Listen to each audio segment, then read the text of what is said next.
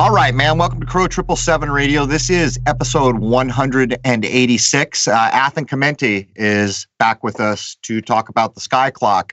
I love having Athen on because how he views the Skyclock is he goes outside, looks up over his head, and what he actually sees above his head is what he works with. And there's a lot to be said for that in a world that's convinced everyone else that they need to do some bizarre shuffle and shift to move to something that is not over your head. Jason Lindgren is here. As always, welcome, Jason. Good morning, Crow. So I know this will actually go out a couple episodes away from the Shoot the Moon, but I'll mention it because you and I are just back from Shoot the Moon. This is the first recording we're doing since we got back 2 days ago. Shoot the Moon was a big success. I'm sure we'll have talked about it before this, but I want to thank everybody who showed up. Truly, I met everybody, had a great time, and it was quite a thing to stand in a room with that many people with a commonality of thought. No contention there. What would you add, Jason? It was fantastic. Room full of like-minded people, all who were so excited and happy to be there. It was just an absolutely wonderful experience, and we definitely need to do that again. Right, and a shout out to Billy Ray from TFR, Billy Ray Valentine, sussed this whole thing out, got the venue there on West 31st Street in Manhattan. I'm still a little bit baffled about how people live in New York. Man, it is claustrophobic in there, and you're lucky if you see a tree anywhere. If you do, it's coming through the sidewalk. Anyhow, anything else, Jason, or should we get Athen in here? Let's move on. Welcome, Athen. Hey, thanks for having me back on, Crow. All right. Well, let's open up doing this the right way, Athen. Let's go ahead and let everyone know where they can find you, where your sites are, all that kind of thing before we jump in. Okay, great. Yeah, masteringthezodiac.com is the website, and YouTube channels by the same name, Mastering the Zodiac. And YouTube content there and resources on the website. Okay, so we're going to jump in here, Athen, with a quick recap on sidereal astrology. Most people, I don't know, correct me if this is a misspeak on my part, but what I notice when I look at the astrology community is many people are working from tropical astrology and sidereal. And again, correct me if I'm wrong, the main difference here is with sidereal, when you walk out into the night sky and you look up, you are working from what you literally see. And it is absolutely baffling to me that people have been convinced that somehow the spin of the earth has unsynced the sky clock from the world below, which is ludicrous from my point of view if you use logic. So Athen is going to describe to us what is sidereal astrology and where does it come from? So pick it up from there, Athen, if you can. Cool. So yeah, that's essentially what it is. True sidereal is using the actual sky. It would seem kind of obvious that most astrology would be using the actual sky since it's astrology. But unfortunately, the vast majority of the systems are using a very simplified system. So first of all, what's happening is all the systems, including the Vedic systems, are using an even 30 degrees for each of the signs, when in fact the constellations are different sizes. Like Virgo is very large, Cancer is very small. So the reason this has probably happened is because roughly around the Babylonian and pre-Babylonian time period, they started making calendars. And they wanted even calendars, kind of like our clocks, which is like an even hour, 12 hours kind of a thing. So they simplified everything into an even 30 degrees. But the West has taken it one step further and completely removed the astrology from the sky completely, basically using the signs around the seasons. So it's more of a seasonal system. And that's why like every spring, it's Aries, and it's always consistently Aries because that's where they've set the chart. But in truth, because of precession, there's a slight change to that. So where we were roughly about 3,000 years ago was Aries during spring, when they said it this way about 2,000 years ago. But now the sign during spring is Pisces. And so, that's a whole sign different. And, it completely changes all the signs from mainstream astrology. So let's talk about these ideas for a minute. See, this is what's baffling to me. Over on crow777radio.com, the members in the members forum, we have gone at this. I've gone back to get old sky charts from the 1600s. And it's clear things have been screwed with exactly what you're talking about. Almost certainly by the time human beings wanted to get calendars and clean divisions, that's where it started to go sideways, I think. I mean, we can demonstrate all along sometime around what they call 1620. I don't accept these timelines, but we use the date to speak. It's pretty clear to me that the setting of Easter for a single day is where these nonsensical artificial constructs, deviating human beings from nature took place. But here's my problem, Athen. So if you wanted to have 30 degrees per sign so that you could make your calendar match the Skyclock, you could choose any stars to do it. I mean, none of the signs really look like what they're representing. Maybe Scorpio does a little bit, but it even gets worse from there. And we talked about this last time. We started to question whether or not the sign of Libra is even a real sign. It's kind of jammed in there. The size makes it look funny, but here's the real rub. In the sign of Libra, there are two dominant stars called Zubin el-Shanubi and Zubin el-Shamali. And when you translate the meaning of those star names, it means the north and south claws of the scorpion. Clearly, the scorpion's claws are stubby now, but they used to be all the way up into what we call now Libra. So when we begin to look at the way you're doing it, what you're basically saying is the division of the constellation we see now, regardless of size, is what you run with, right? Right, exactly. So it's using the actual stars. So you could call it Libra, you could call it whatever you want, but that part of the sky has a certain resonance. And so when planets are in that location or luminaries are in that location, there is this certain theme that we see associated with it. So it is funny, though, that the mainstream systems are calling them by these constellation names, when in fact it has absolutely nothing to do with the constellation. Like I said, where they're saying something is almost a full sign different. So yeah, it's very interesting. And I think that's the most important thing, is to get back to our roots, to actually looking at the sky and seeing exactly what is this constellation about, what is the resonance of it, and how can we, align to that in our daily lives so that we can live more in accordance with nature, more in accordance with that aspect of the human experience, whether it's Scorpio, Libra, Virgo, whatever it might be. All right, so let's go forward a little bit and we'll start to talk about why the sky clock is important. But I'm going to make a couple points here because I can already imagine the comments coming where people want to say things just because they believe it's so. So I'm going to dispel that with facts that you can go out and observe in nature. Every light in the sky, from my point of view, is best described as a luminary. That basically means it's a light. We want to know a heck of a lot more, but that's what we can say for now. The idea that these lights have no bearing on living beings in this world is patently and provably ridiculous. After all, what a plant does in the spring is not what a plant does in the fall. What's doing that? The biggest luminary we have, called the sun. So how is it that we can then look at the moon and understand that all the horseshoe crabs where I am come ashore because of a certain full moon? The entirety of supposedly the largest animal structure in the world, the Great Barrier Reef, all that coral spawns same month every year. I think it might be November if I remember correctly. That's because of the moon. So there's the two main luminaries. So how are you going to make the argument that any other luminary has no effect on human life? And I want to make that clear, because if you were concerned with what most people call planets, which again, I call luminaries, how could it be that we would move them a full sign in the zodiacal representation away from what they truly are? In other words, if the luminaries play a role, which we can prove they do by nature, how could it be that you would move their position to some influential part of the sky and then claim they're influencing us? But with that, let's talk, Athen, about why the sky clock is important. And that was my best attempt to prove to folks those luminaries are the clock for our world, and they do, in fact, have a direct influence on everything that happens here. Yeah, there's definitely patterns and influences, in my opinion.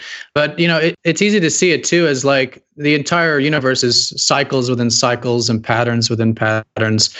And the luminaries aren't even necessarily having an effect on us. I mean, obviously the moon and the sun are, and then arguably maybe the other ones too. But the important thing is they're telling what time it is, Right. and so we're just seeing where we're at in the cycle, basically. I agree. Just like the seasons. So let's just make that perfectly clear. And I'm glad you said that, because now that I'm thinking about what I just said, people might take it that there's some magical, rays that we can't see coming from a luminary. It's basically no different than the clock on the wall. When it gets to be noon, what happens? People say it's time for my midday meal.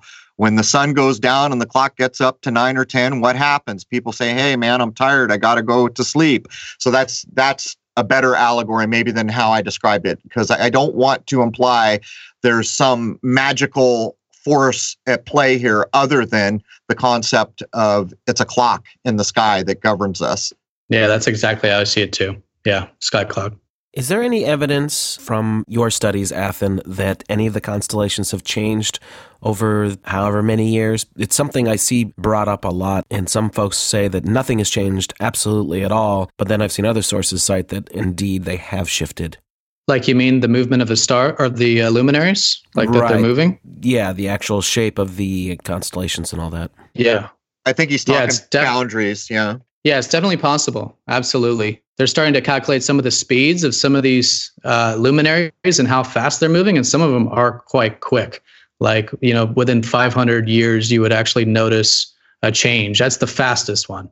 So, yeah, we're just starting to figure out like how much the sky has probably changed since then. Some luminaries are obviously still consistent, but even just one or two luminaries moving could totally change the representation or the visual representation of that constellation for sure. Yeah, and that's why I think it's another important reason to use the sky as we see it now. If it looks like scales, there's probably a reason for that, or whatever the constellation is, but maybe things looked entirely different. Scorpio is a good example we talked about last time, like, representing originally the eagle, right? Right. And so completely different from a scorpion. And yeah, that was probably a huge part of it. Well, let's talk about that for a second, because the idea that we have of that part of the Skyclock division of the year, which we call fall, is when the scorpion is going to be prominent, and it's all negative connotations. That's when we go into free fall just past the fall or autumnal equinox. But let me make a point here. In the modern era, we've been divided from nature, and there are so many proofs I could bring, but I'll use this one. When I first traveled back from San Diego to Rhode Island with my nephew, we did an 8,000 or 10,000 mile jaunt around the United States. We went over to Newport, Rhode Island, where St. George's Cathedral is. You folks can look this up online. It's a real looking cathedral for a United States thing. Not built back as far as I think it's 1800s, but I've forgotten. But if you go into St. George's Cathedral, which we did, and I have a clip up on YouTube, and you film the aisleway going up to the altar, what do you see but the zodiacal wheel tiled right into the walkway up there?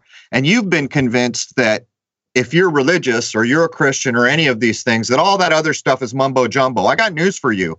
That's a modern construct. That's when we started to get pulled from nature. These things at one point were tied 1-to-1, and there are plenty of examples. Even in the Jewish tradition, they act like it's forbidden to use the zodiac, and yet they found plenty of old temples where the zodiac is incorporated in the same way, tiled into the floor. And I think these are important ideas. But if I was to ask you, Athen, this is the foundation for everything, isn't it? The sky clock is the foundation for everything else a human, a plant, or an animal will do in this world, is it not? I feel like it certainly represents that. Like essentially what we're looking at with the luminaries is, these constellations is essentially life divided up into the 12 or 13 different segments that we could also divide up even further. We could divide the qualities of life infinitely, but the sky is sort of dividing them up into this 12 or 13. And that's essentially, each of these is essentially representing some essence of the human experience or the life experience. So depending on what's going on in the sky, absolutely, it's going to represent some facet of some experience we're having or of life in and of itself. And that's why it's important too to actually go out and like immerse yourself into nature, because we're over here like reading magazines and stuff about signs and all this, the Western world. And it's like so far removed from what these luminaries, these constellations are actually about. And there's no way to really know what these essences of life are about until you actually go out and you're in it in nature. Vedic astrologers originally wouldn't write anything down. They wouldn't conceptualize anything because it took away from the essential meaning of it, that essence of life that it's describing. So they would literally just speak it, and you would go out and experience certain things, and they'd be like, oh yeah, this is Sagittarius type of energy, But yeah, I think that's exactly what the sky clock is showing, is an essence of life. And whatever the time is, I think it's time to incorporate that sort of essence in our experiences. So we can relate this back to the Greek gods that Jason and I were covering so much recently. And from our point of view, these are not gods in the way we'd think about it. It's representations of aspects of nature. And from my point of view, the sky clock is a very, very similar thing. We're told that way back when astrology was at its height, that it took thousands of generations of observation to figure out that, hey, man, there's cycles here that we can see. And then that information was codified, and however it was taught, to the point where it started to get written down. But the main point I would make here is it's no different than the clock on your cell phone telling you it's morning, you go out. Well, it's a different experience in the morning than it is at noon. Totally different. The plants are doing something different. Everything in nature is doing something different. When you get to evening and the sun's getting ready to go down, all these other things. And that's a mini cycle of a larger cycle we could call a week, a month, or a year. By the time we get to the year, Athen, one of the most important things that's been lost in modern culture is the four main divisions of the year. To me, if I could snap my fingers and make people aware for a basis of understanding our world and nature a little more closely, it would be the four main divisions of the year, which may well be one of the first representations of the cross. These things are hard to know, but what I'm talking about is the summer solstice, which we currently mark at around June 21, then the equinox in September, and I won't put a date on it because equinoxes, I have proven outright, are totally tied to your geography. And then the solstice, which would be the 21st of December, what we basically call Christmas. And then we would go to the vernal or spring equinox, which is in March on our calendar. And again, I won't put a date on it. So what I'm telling you is the two solstices, the one in summer is the highest declination of the sun, or the highest up from our point of view the sun will be. The opposite of that is true at around Christmas time on December 21. So basically those dates are pretty much fixed. We have shown all day long that the equinoxes are something else altogether. So with all that in mind, let's talk a little bit about your point of view of the four main divisions of the year, Athen. Yeah, so that cycle, the yearly cycle, super important. Again, another great example of how our current systems have taken us away from nature is like starting the year in this arbitrary January 21st. Like, why is that's funny? Like, why, it should be on that December 21st there, right? You could start on any of these four corners really, but that would make sense around that time. And so again, it's about living in accordance with nature. And when it is spring, it is time for it does favor certain activities, just like, again, the sky clock is showing, and ending phases as we approach winter, which is also really funny because, winter is when the mainstream media and the corporations and everyone really try to get everyone riled up, with like Thanksgiving and Christmas and all this, like, shopping and buying, Black Friday and all this stuff, when it's supposed to actually be a very spiritual time. It's supposed to be the ending of the cycle. The energies are supposed to die down. We're supposed to do a reset and slowly, after the 21st of December, start to build new things in our life. So yeah, again, that's, I think, a great example of the disconnection from nature. And I think it's so important to use those main divisions for living our life, whether it's spring life, winter life, whatever it might be. So let's lay that out a little more layman's terms so people can be completely down with what you said. What I have come to understand is correct and observable is once you pass June 21, the height of the power and glory of the sun, called the summer solstice, lo and behold, the days begin to shorten and the nights begin to lengthen. By the time you get down to September on our current messed up calendar, we get to that equinox, the fall or autumnal equinox. Fall is a good way to think about it because you are in fact falling. The reason you are falling is because spiritual concerns and consciousness of human beings can be shown to start diminish as soon as we go past the height of the power of the sun. By the time you're down to that fall equinox, it's what I call free fall. You're going to free fall all the way down to the 21st. Now, to get back to Athens, what Athens was saying, it's provable. This is when censorship comes. This is when, in this period between the equinox and Christmas, just to put modern monikers on them, is when we see the censorship being put in, and get this, the new programming, that's right, words have meaning, programming on television. And so, as Athen was pointing out, human beings should be winding down and keeping spiritual concerns high because we are falling asleep, kind of. And what actually happens is all this materialism and winding you up, and the way Athens said is going on. It's a manipulation. And just to be perfectly clear, when we get down to the 21st, so people understand, lo and behold, 3 days hence, the nights begin to shorten and the days begin to lengthen. Would you add anything to that? No, I mean, that's a great way of putting it. Exactly. I mean, look what nature's doing. It's shortening the cycle. It's time for us to shorten our cycles. And we are in a very receptive time. That brings up a really good point. Like, we're in a more tranquil time, and we're easily susceptible to new ideas, like hypnotic ideas and stuff during that time, because, it's supposed to be more about opening up and, receiving, but receiving, of course, from spirits, God, whatever your own personal belief is on that, but, receiving something on a more receptive or spiritual level versus something from a bunch of humans trying to control other humans, So before I ask Jason if he wants to offer anything up about the four main divisions, I'll re-point out that the equinoxes in the oldest historical texts are a big damn idea.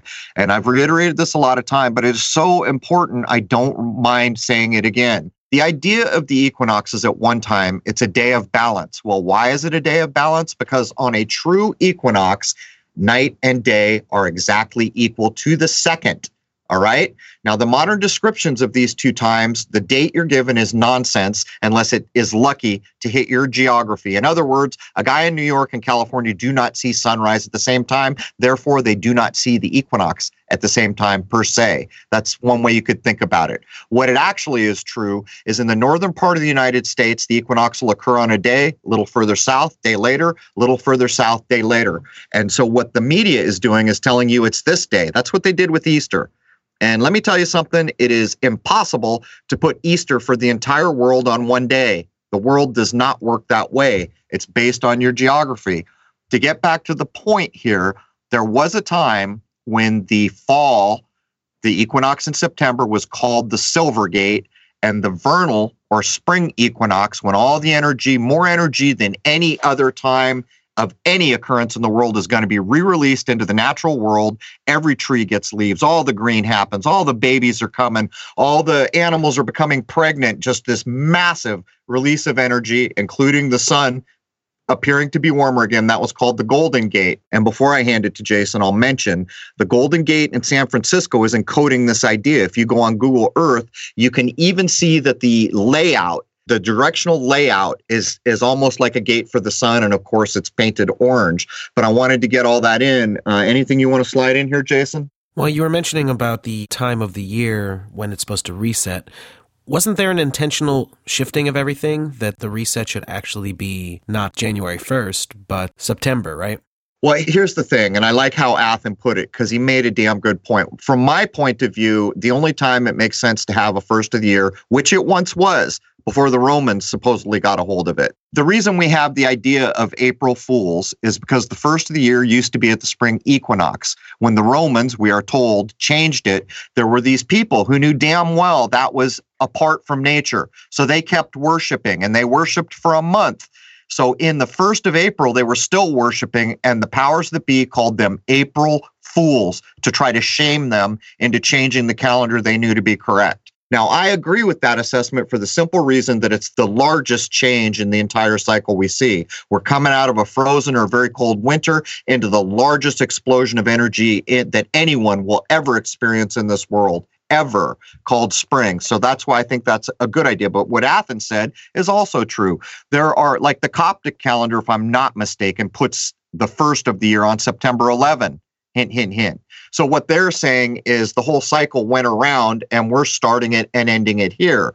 So that's fine. I'm good with that. But the idea that somehow January 1st has anything to do with the beginning or ending of a cycle is so arbitrary as to be nonsensical. I mean, does that kind of get at what you were asking? Yeah, I think so. And I was wondering what Athen might actually know about that as well, and how that may have shifted around the way the Skyclock was viewed in different times and different places.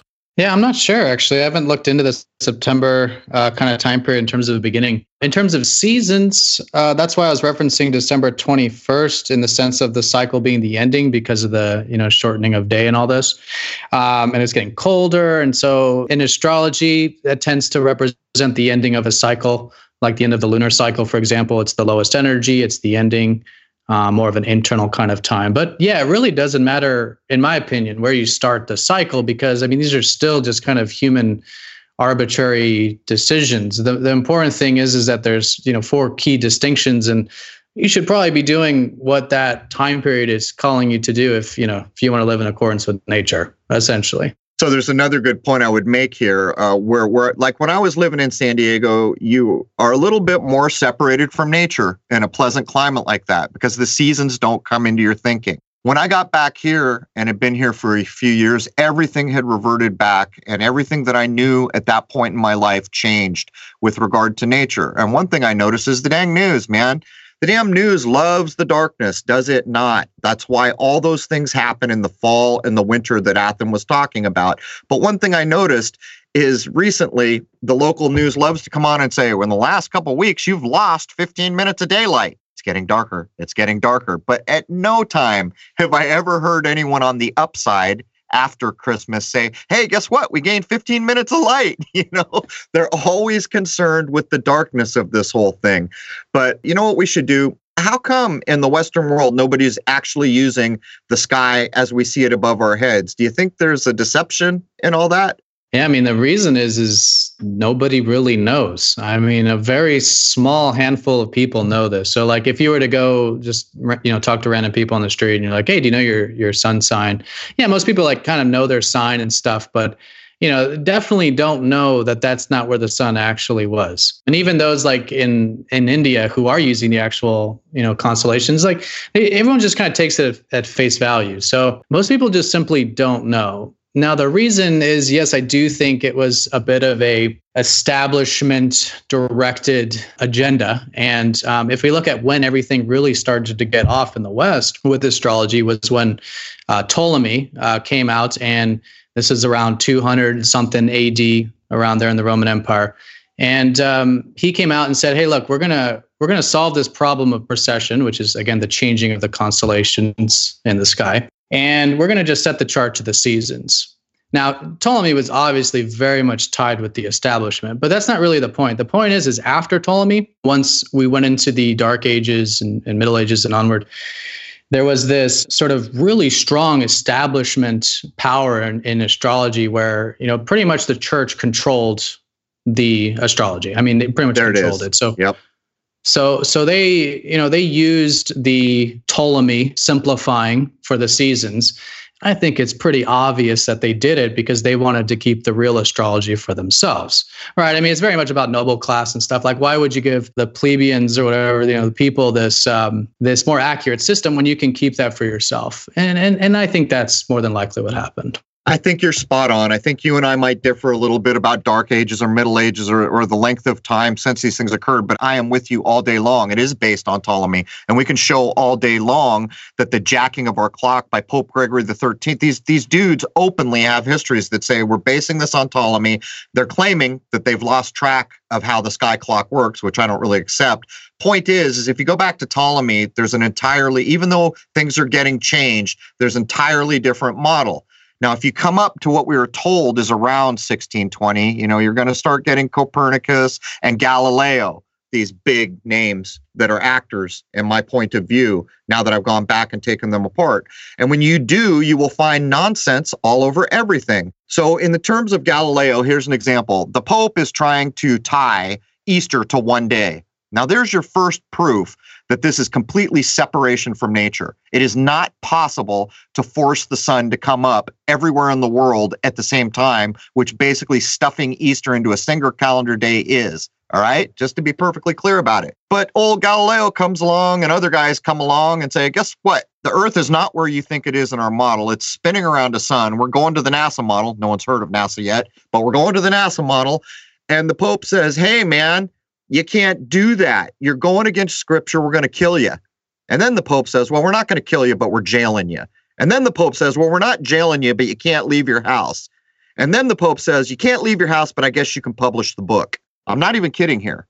That's the history we have. So the book gets published, and in less than 90 years, the Jesuit order is teaching exactly what the Pope initially said we'll kill you for. And that's how we got that model. So I am with you all day long on these ideas, and I think you're spot on. I think that the power class, the bankers, the religious heads, the power centers of the world, Rome, Rome, Rome, Rome, Rome. We're basically saying we have this natural system that's been here as long as we can see back, and it's the best system we have, and we're keeping it for ourselves. So I think you nailed it. Anything you want to get in on here, Jason?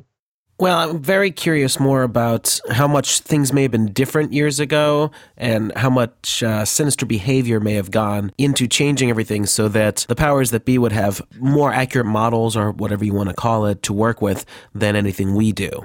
What do you think, Athen? Yeah, I mean, probably. Yeah, I mean, astrology is a very dynamic, well, astrology among other things, but in this case, astrology is a very dynamic system. And if we look at the Vedics, who have been much truer to their roots, we can see that they have far more information on astrology. And the techniques are far more like robust and precise and all of this. And for some reason in the West, it's like we've almost completely started over.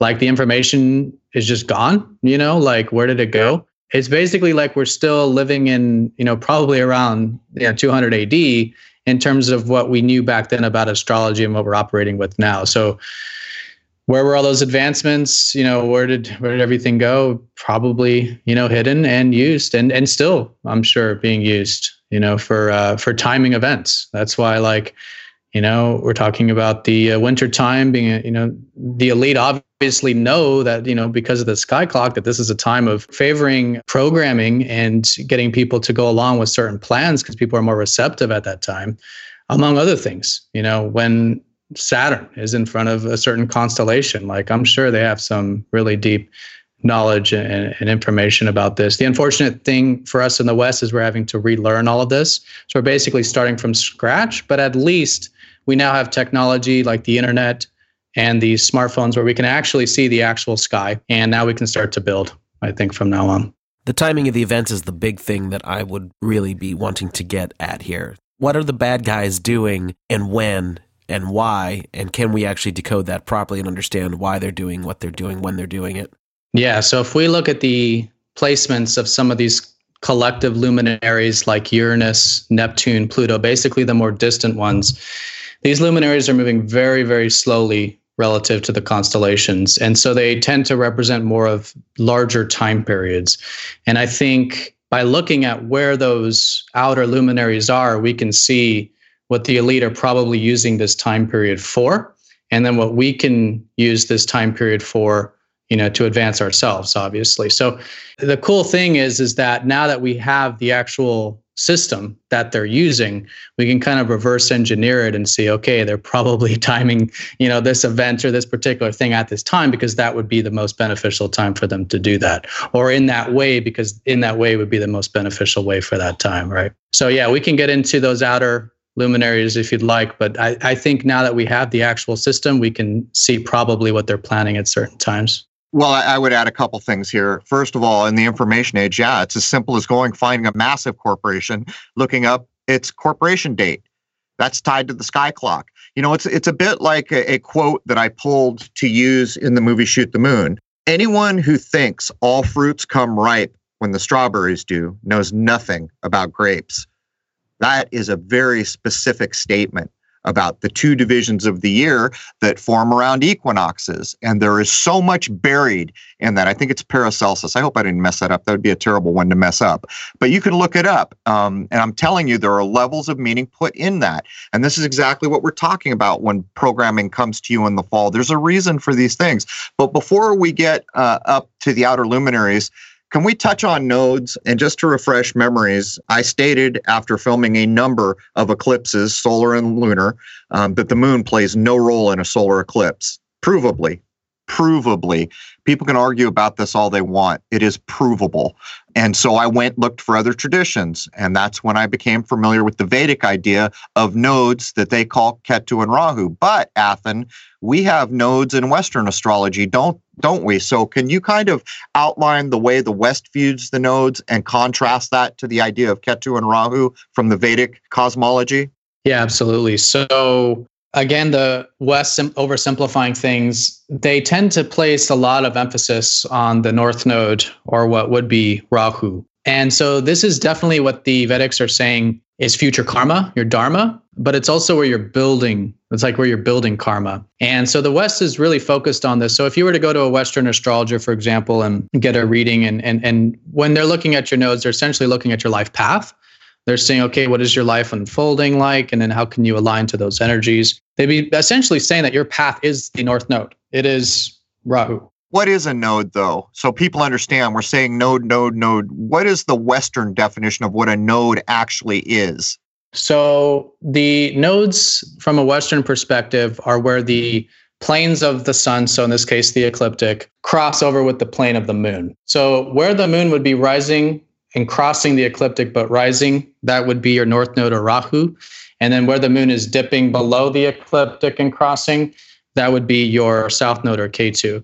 And this is essentially where we have the eclipses. So these intersecting, paths are always, you can always kind of measure them. You can't see them, and that's the whole point, right? But you could theoretically say that's where they're crossing over. But essentially, when the sun and moon are next to each other in that part of the sky, that's what the Western astrologers would say is the eclipse, and that those locations in astrology are called the North and South nodes. So those locations where the eclipses are taking place.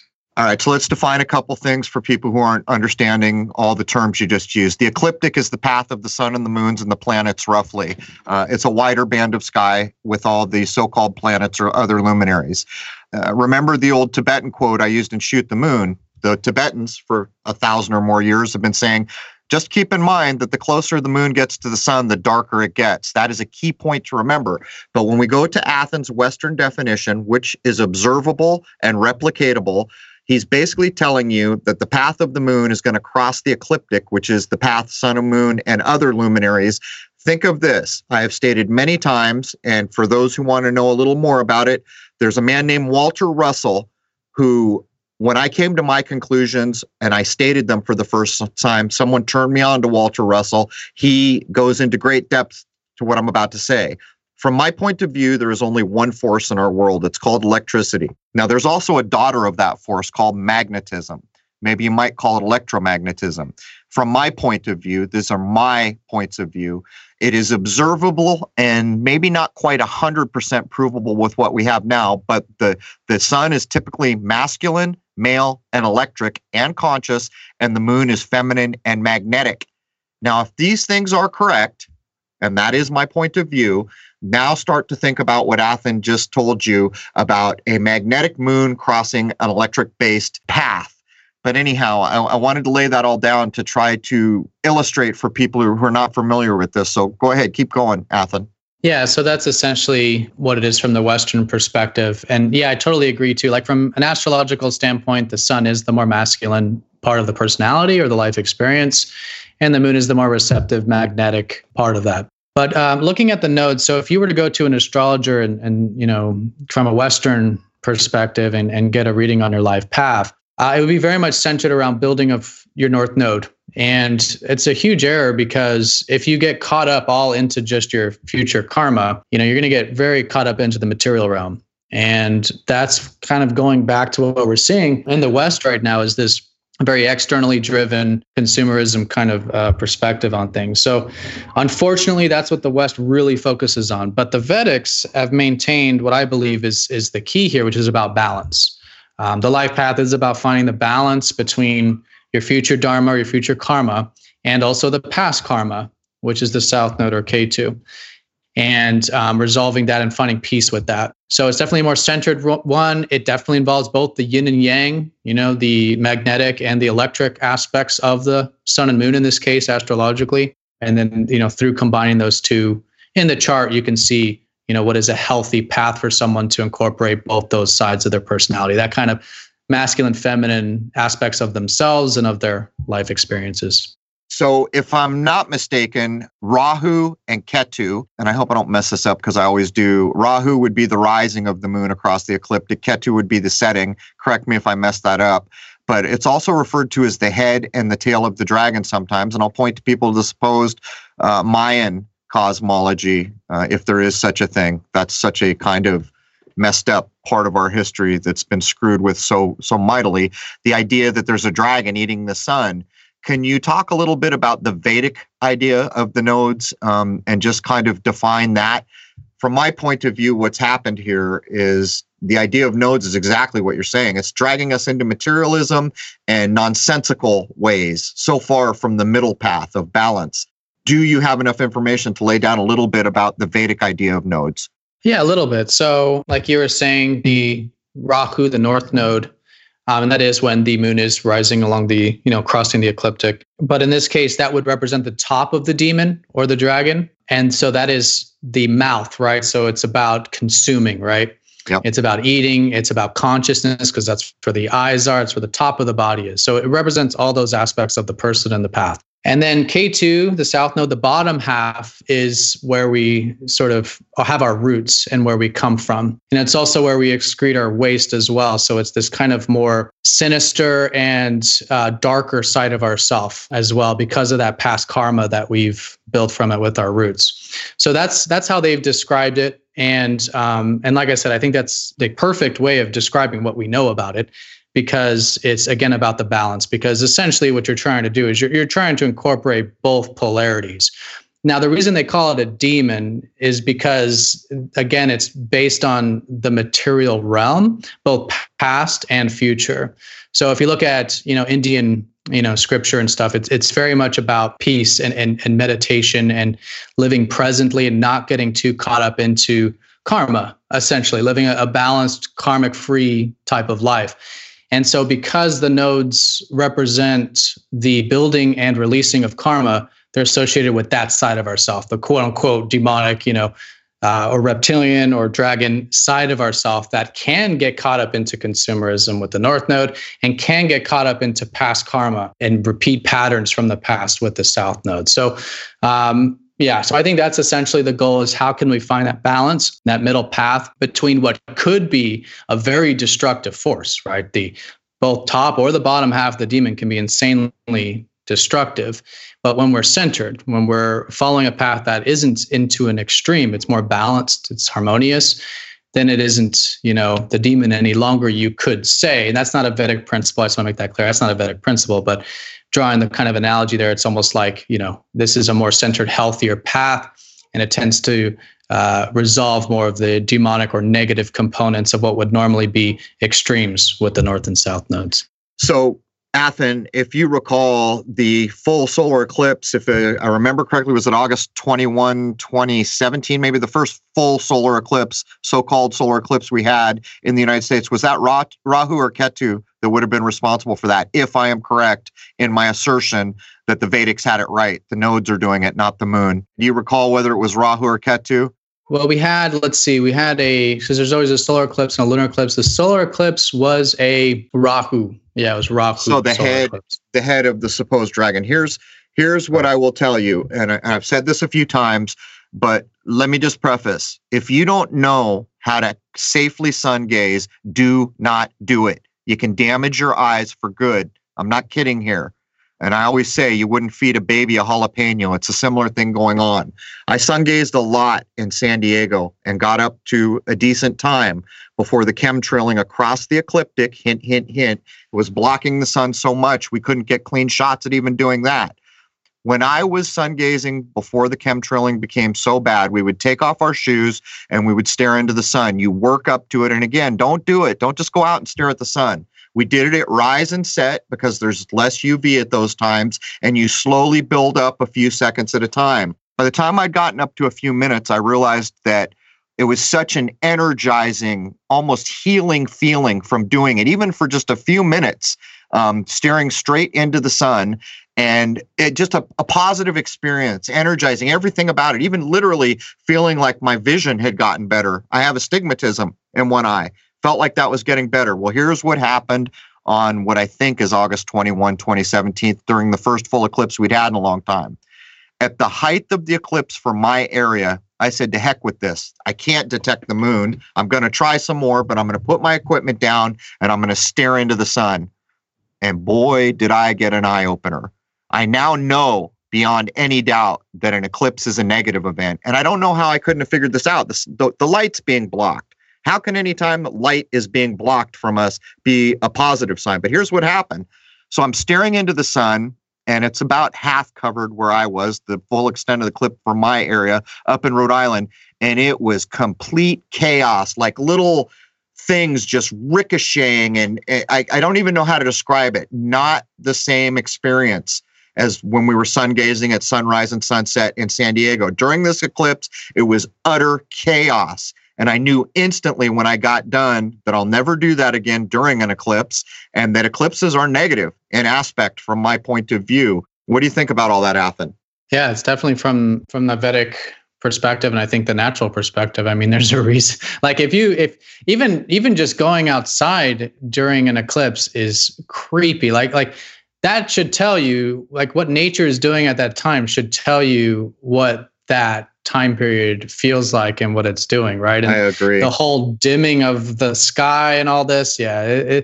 And again, going back to the Vedics, that was the Rahu one, and so in that case, that would be the extreme, right? That's the extreme of the north node of the consuming and that kind of thing. But even if it was a south node or K2 solar eclipse, that would be, about past karma coming up and resolving things from the past. But either way, those are extreme time periods. And I think it's so important to maintain balance during those times. I'm a pretty common sense dude, but right after I had done that during the eclipse, it shocked. I was shaken because I was thinking, man, what did I just do? But I learned, I know, I survived. So I guess what doesn't kill you makes you stronger. But what it comes down to, we'll close out with these eclipse ideas, because this is another thing in our world that has been completely misdescribed from my point of view. There's all these ideas. You've been told your whole life, if you look at the sun, you'll go blind. These things aren't true. I'm not telling you to go out and look at the sun. Don't do it.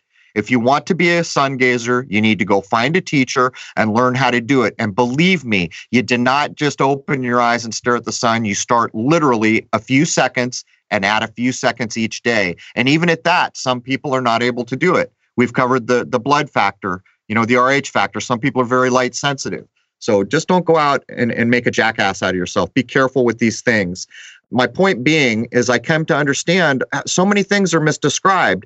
And during these eclipses, Athen, I've been making all these statements when I finally proved you cannot detect the moon, when I finally proved that the sun is in fact an infinite light source, so the shadow cast on the world is in fact the size of the object eclipsing the sun.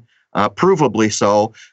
We walked away with all these other things that we understood finally, or started. It's like we're babies trying to get out of our diapers, like you said, starting over clean, and we'd come to all these new ideas about what these things were.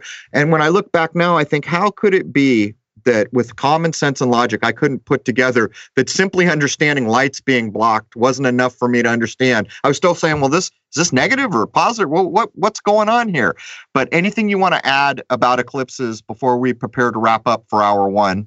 No, I think that pretty much sums it up. Maintain balance during that time. Listen to your, listen to nature, listen to your body, be attuned to it. It is also a very spiritual time, and it does have a benefit. And the benefit here is what is arising that you can now become more aware of. right? Because all this stuff, like the Skyclock and the timing of events, is essentially about incorporating these aspects of ourself, right? And so how can we accept whatever arises during that time period and use that time period instead of, watching a movie or staying home or whatever, like, go out, experience it, get into nature, ground yourself and see what arises, because it is a very spiritual time during those eclipses. All right, 2 things before I ask you to reiterate all the places people can contact you. Firstly, Rose is going to send me a nastygram. I forgot to mention in the intro, the first episode we did with Athen Commenti is episode 164 on Crow 777 Radio, if you guys want to go back and listen to that. But other than that, I want to point something out here.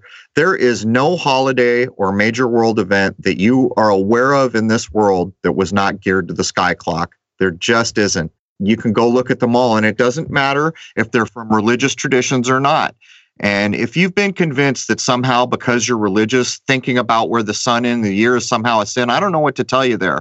The sun is provably the thing that gives this world light and lets all the plant grow and lets all the babies be born and all the things we need to exist here. And there was a time when every major religious tradition, as far as I can tell, were keenly attuned to this knowledge. Not only were they keenly attuned, they set up things like Easter and Passover at these specific times. Hint, hint, hint. Those 2 would be the spring equinox. So verily, verily, I say unto you, don't separate these ideas anymore.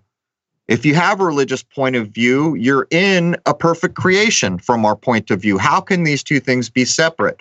But Athen, can you reiterate all the places people can find you? And right before you do that, again, first episode here with Athen was 164. Go ahead.